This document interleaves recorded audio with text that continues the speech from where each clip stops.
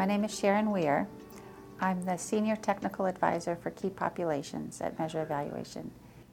Key populations is the term that's used now by our global partners and PEPFAR to refer to four groups: men who have sex with men, female sex workers, transgender people, and people who inject drugs. And in my opinion, these people are key to the epidemic because they have a greater risk of acquiring and transmitting HIV. They're not the only people who should receive our focus and concern and outreach for care and treatment, but they are key populations.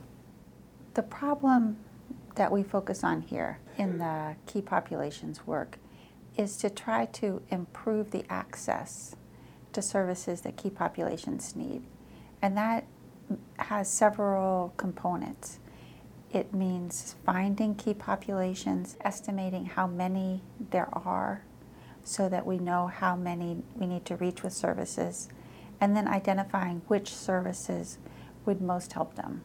And then working with programs who deliver those services to make sure that they reach and provide care, treatment, and support ethically and in the best way possible.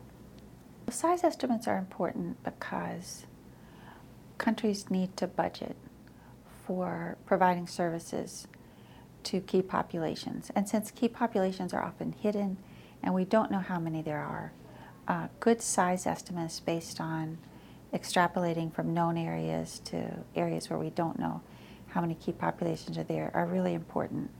It's also important because of our new 90-90-90 targets.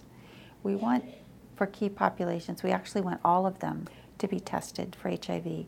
They're more likely to be infected than other people, so we want to link 90% or more of them to care, and we want them to be virally suppressed.